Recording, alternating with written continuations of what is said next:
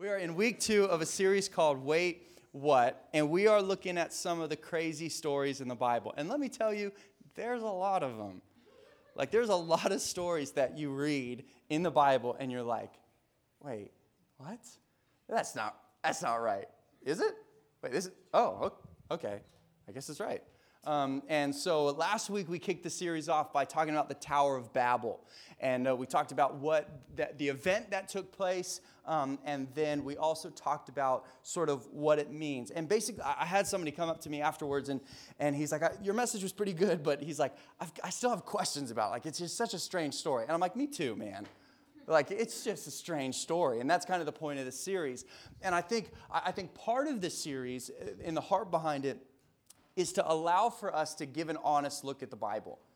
And just go, okay, like, a lot of these stories, like I grew up hearing, or some of these stories, like I've heard about, and then us just giving an honest look and saying, okay, why is this in here, for one? And then two, what does it mean to me today? And we're hoping to make sense of the series or the stories and then apply them to our lives. And one of the things that we talked about with the Tower of Babel is that what God was doing is it wasn't a punishment per se, and the reason that he confused the language, but it was to slow down a process.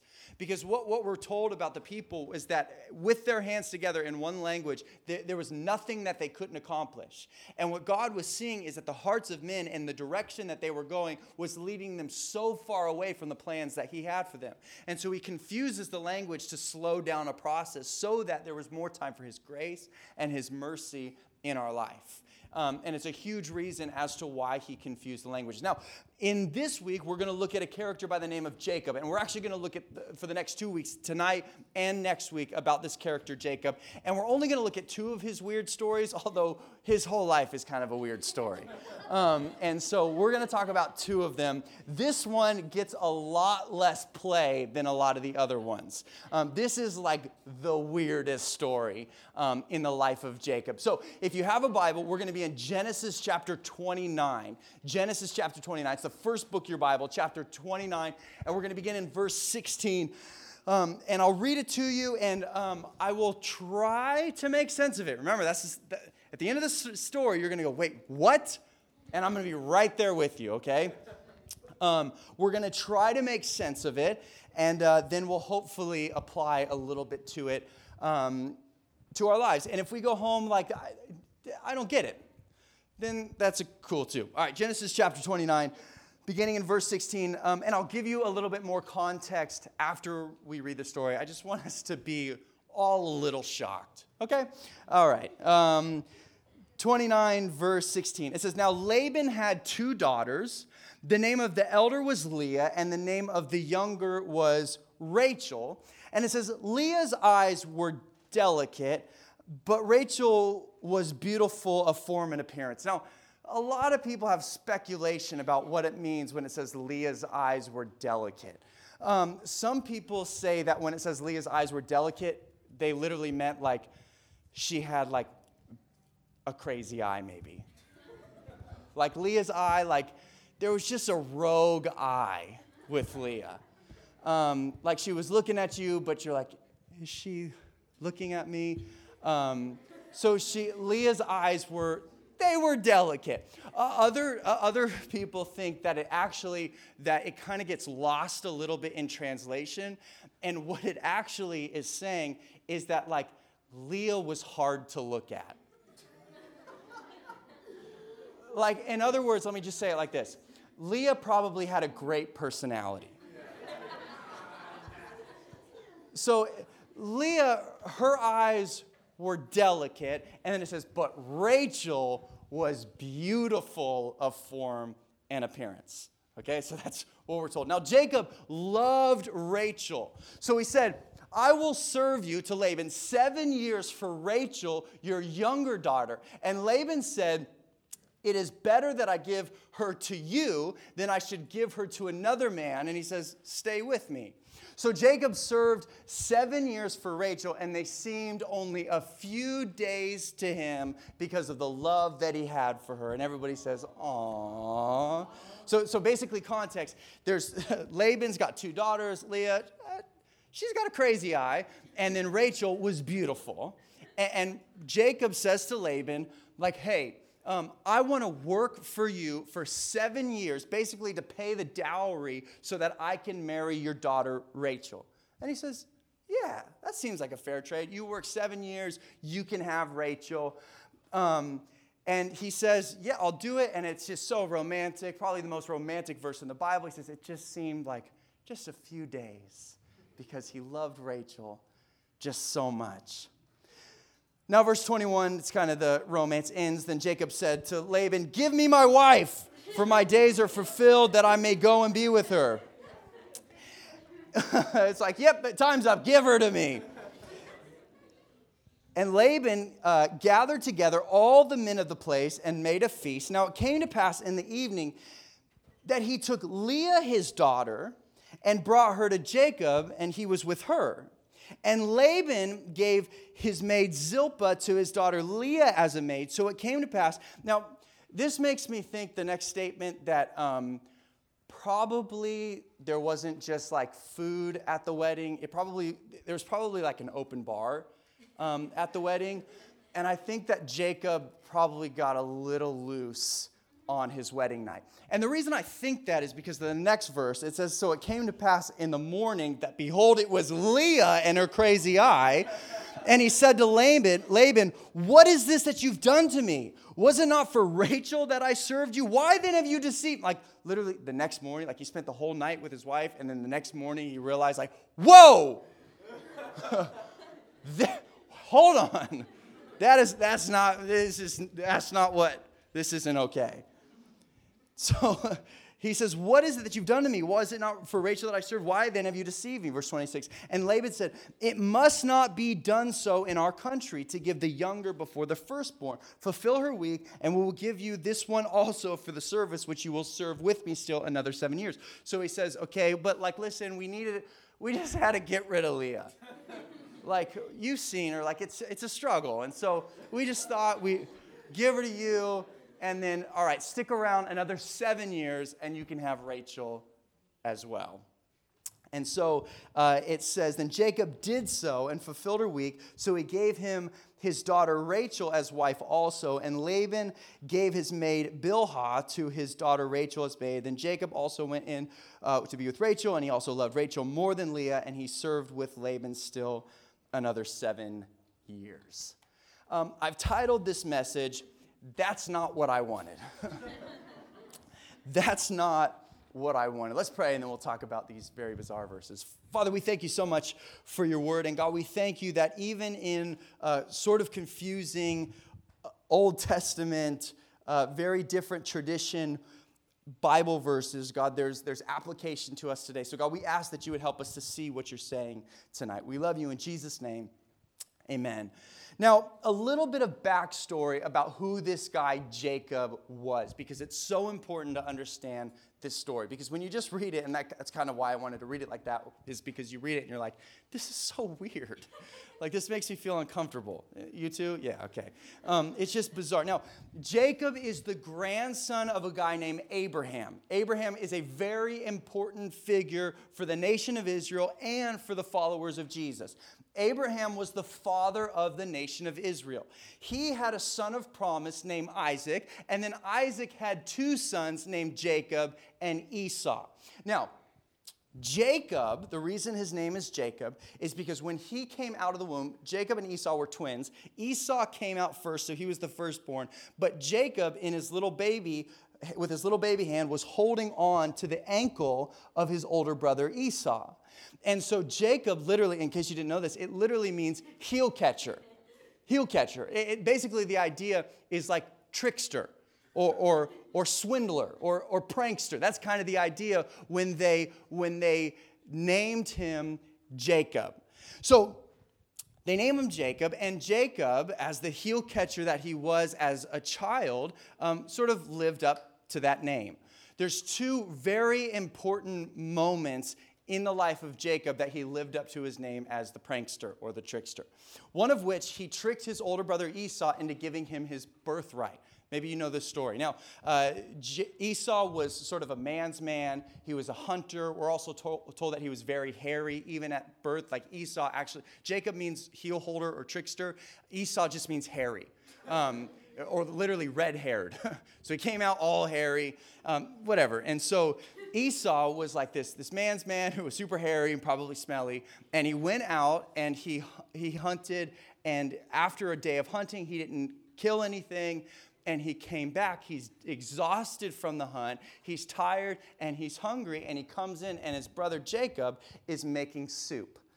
And he comes in. You know, in the cartoon when something smells good and it goes into their nostrils and then carries them into the kitchen. You know what I'm talking about? The scenes in the cartoons. None of you? Okay.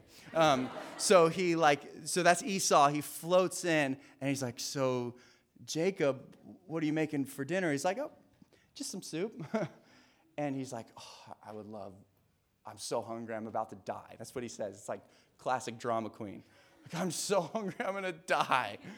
And Jacob's like, okay, that's great. You can have some of my soup, but it's gonna cost you something. And he's like, anything, you can have anything.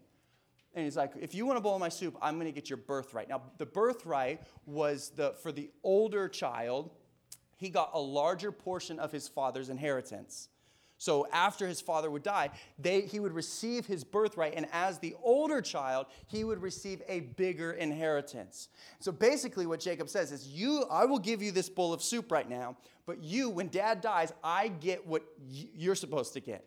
And Esau's like, well, what good is it to me if I'm dead anyway? So yeah, you can have it. And so he scarfs down the soup and probably immediately realizes well, that was a bad decision. He was just hangry and I just need food. And so then he's mad at his brother. Well, fast forward a little while later. His dad is old and is dying and his eyes have gone bad. And he tells Esau to go out, go kill an animal, bring it back to me, cook it up. And so before I die, I want one last Esau delicious meal.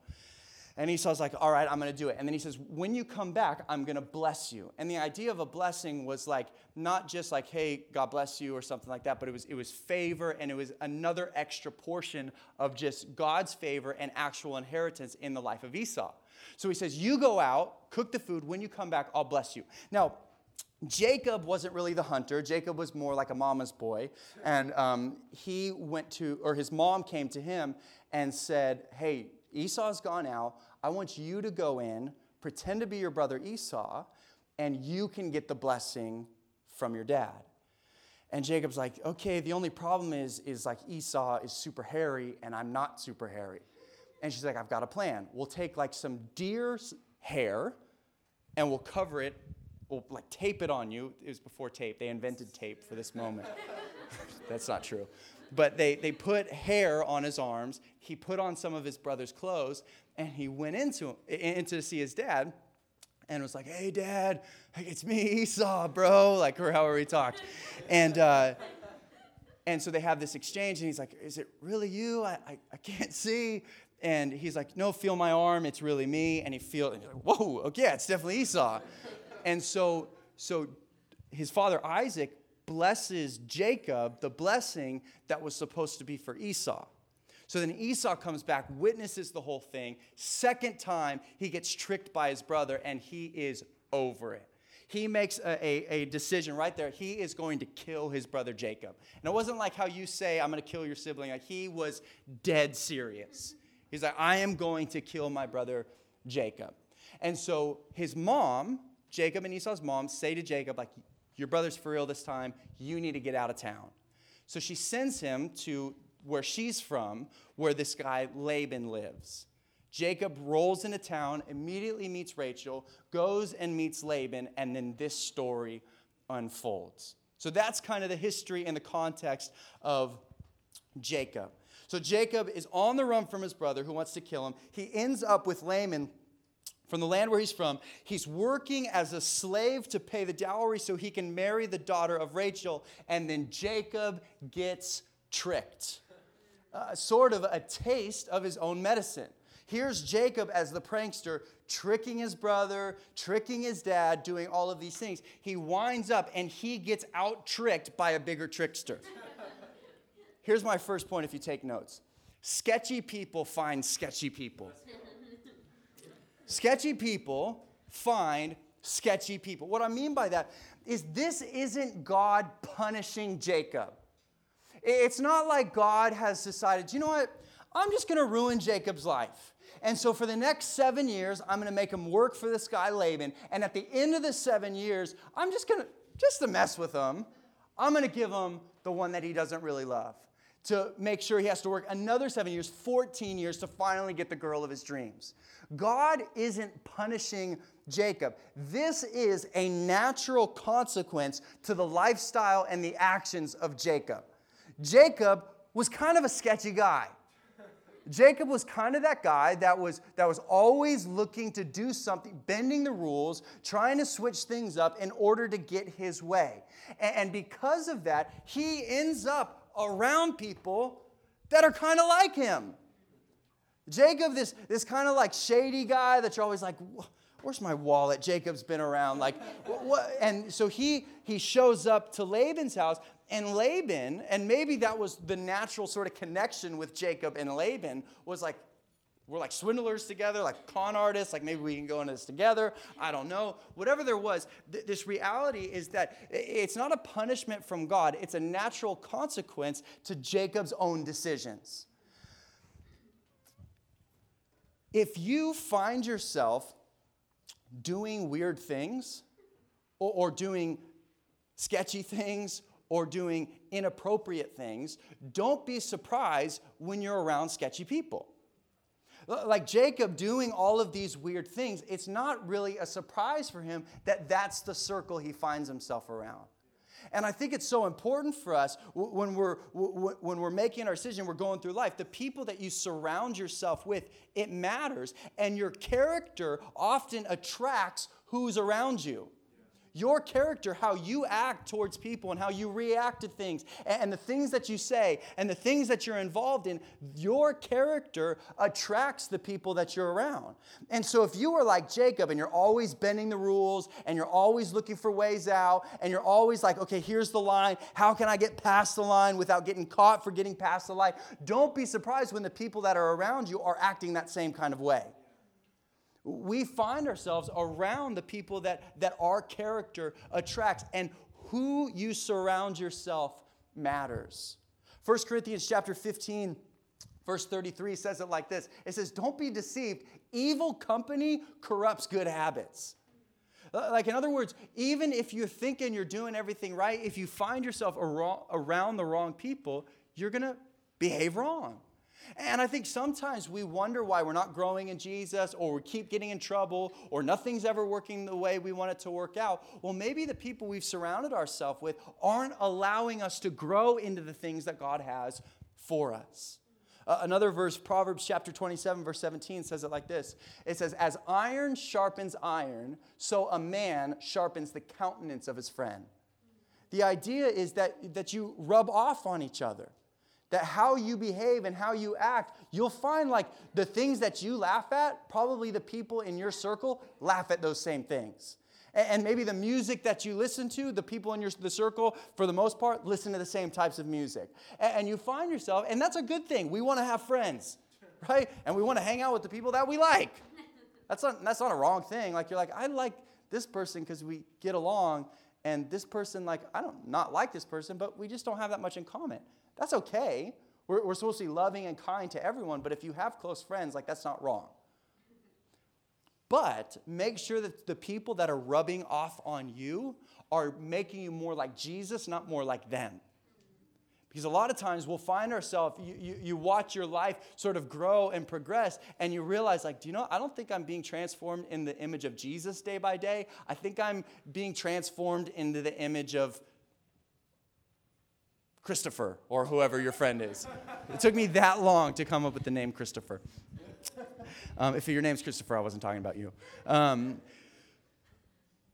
Surround yourself with people that sharpen you, not make you dull.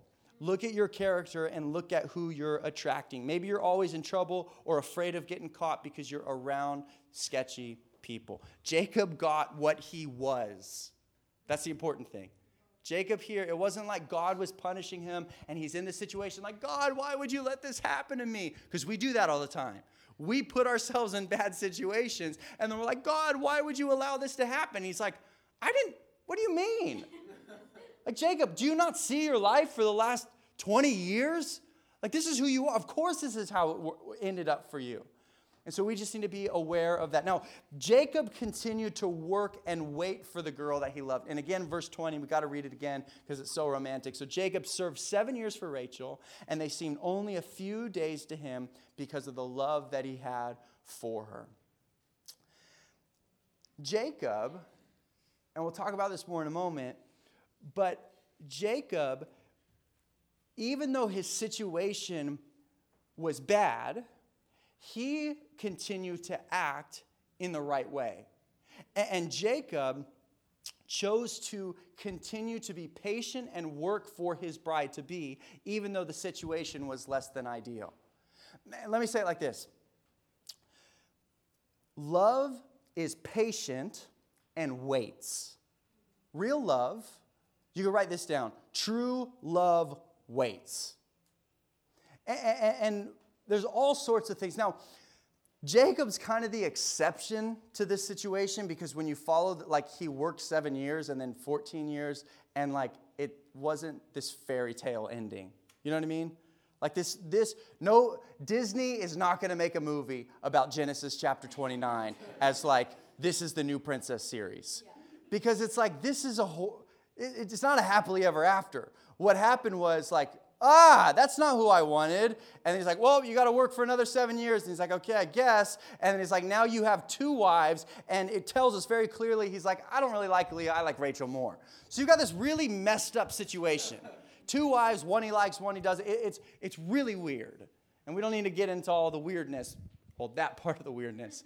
But let's talk about the reality. This is sort of the exception to the rule. And what I mean by that is when you choose to do the right thing and wait, God will bless it. True love waits. It waits in a romantic way. It waits to be physical. It waits to get too serious.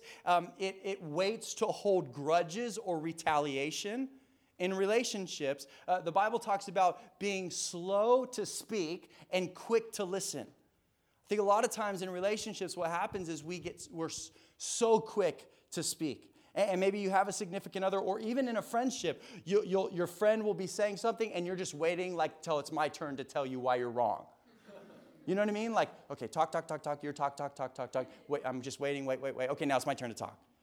Like, you're done talking now? Okay, let me tell you why you're wrong. And real love, real relationship is patient.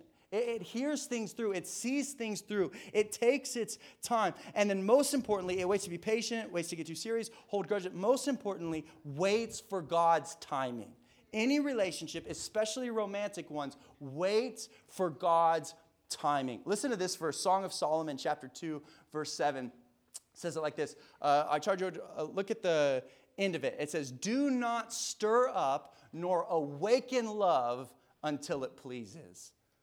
Don't stir up or awaken love until it pleases. This idea is don't hit the fast forward button in relationships. And there are things that take relationships from 0 to 60 way too quick.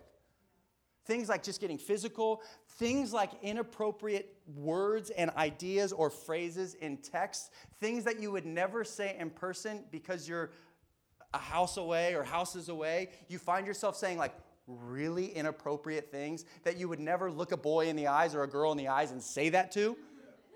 But what happens is we'll say these things because it's safe over text, and then it speeds up, it ramps up relationships that what Solomon would say is like, that's a bad idea. Don't awaken love. Don't stir up love. Don't cause something to happen emotionally or physically that will ramp things up too quickly. True love, it's patient. It waits for God's timing.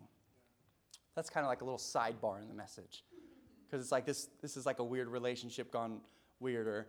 And so I'll give you that little bit of information. Now, again, Jacob gets tricked. The trickster got. But Jacob, this is the important part. Jacob chose to humble himself and be the bigger man. This is so important for this story.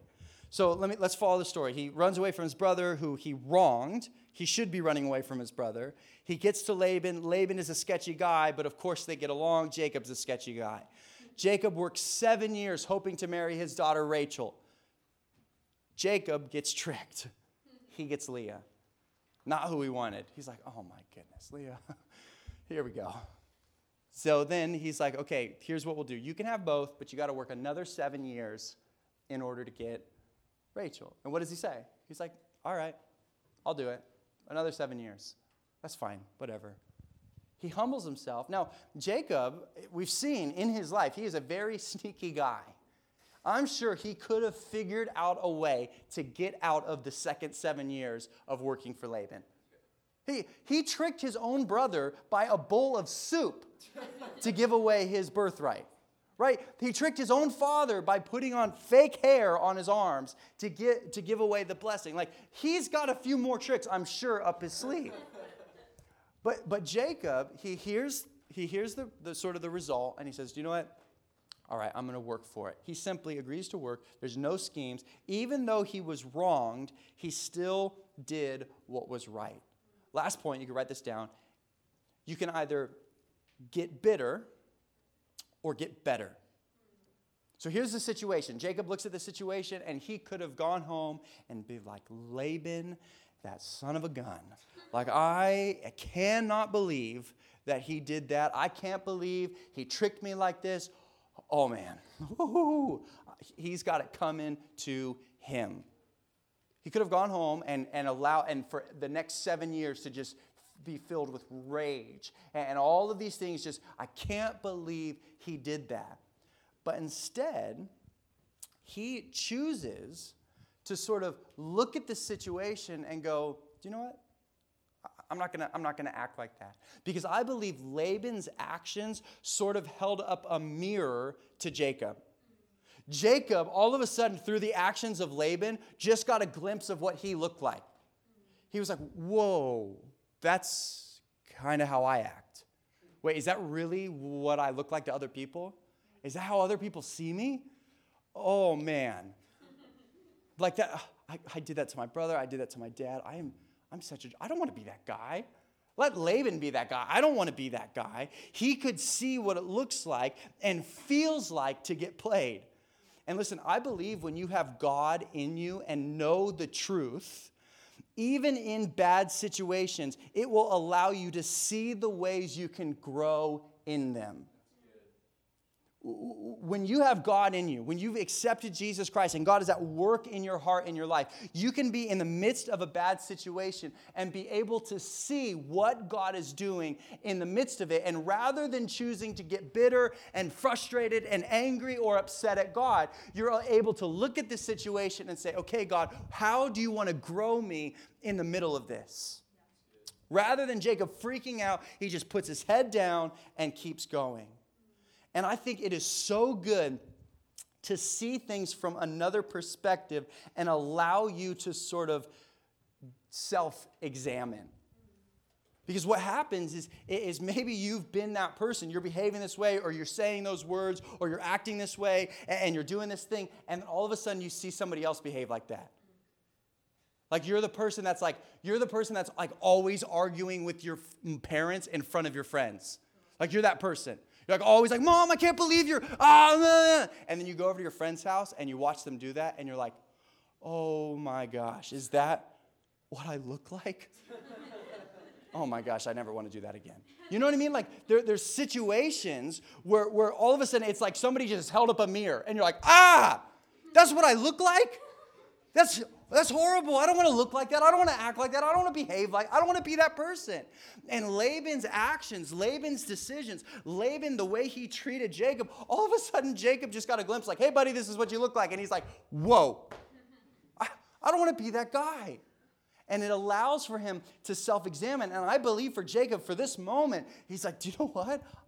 I don't want to be like Laban.